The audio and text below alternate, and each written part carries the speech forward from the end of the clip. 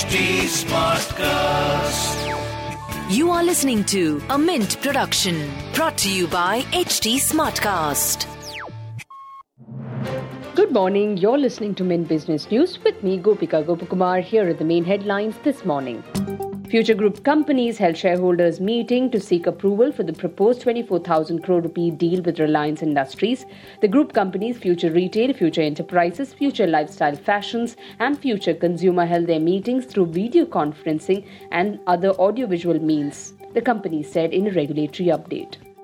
HDFC said it has entered into a binding agreement to sell 10% stake in HDFC Capital Advisors to a wholly owned subsidiary of Abu Dhabi Investment Authority for 184 crore rupees.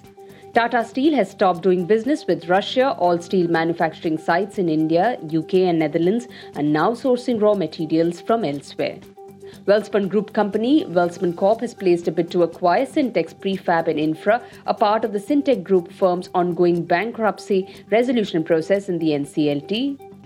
Atul Auto has joined hands with Valeo and Honda Powerpack Energy India for electric vehicles with battery swapping solutions. Subsidiary Atul Green Tech engaged in designing and developing solutions for last-mile electric mobility for domestic and export markets would launch the e-vehicle after successful completion of field trials.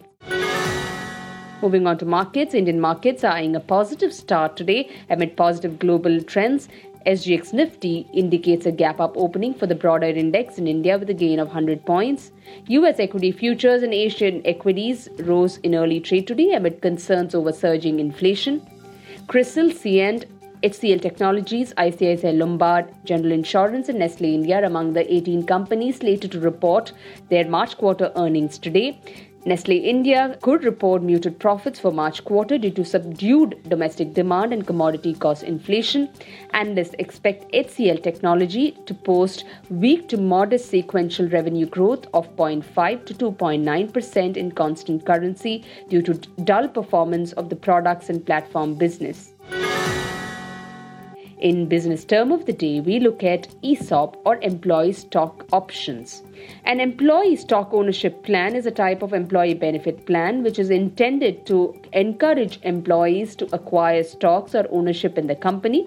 Under these plans, the employee gives certain stocks of the company to the employee for negligible or less cost, which remain in the ESOP trust fund until the options vest and the employee exercises them or leaves or retires from the company. With that, it's a wrap on today's edition. Thanks for tuning in. Have a great day. See you tomorrow. Bye-bye.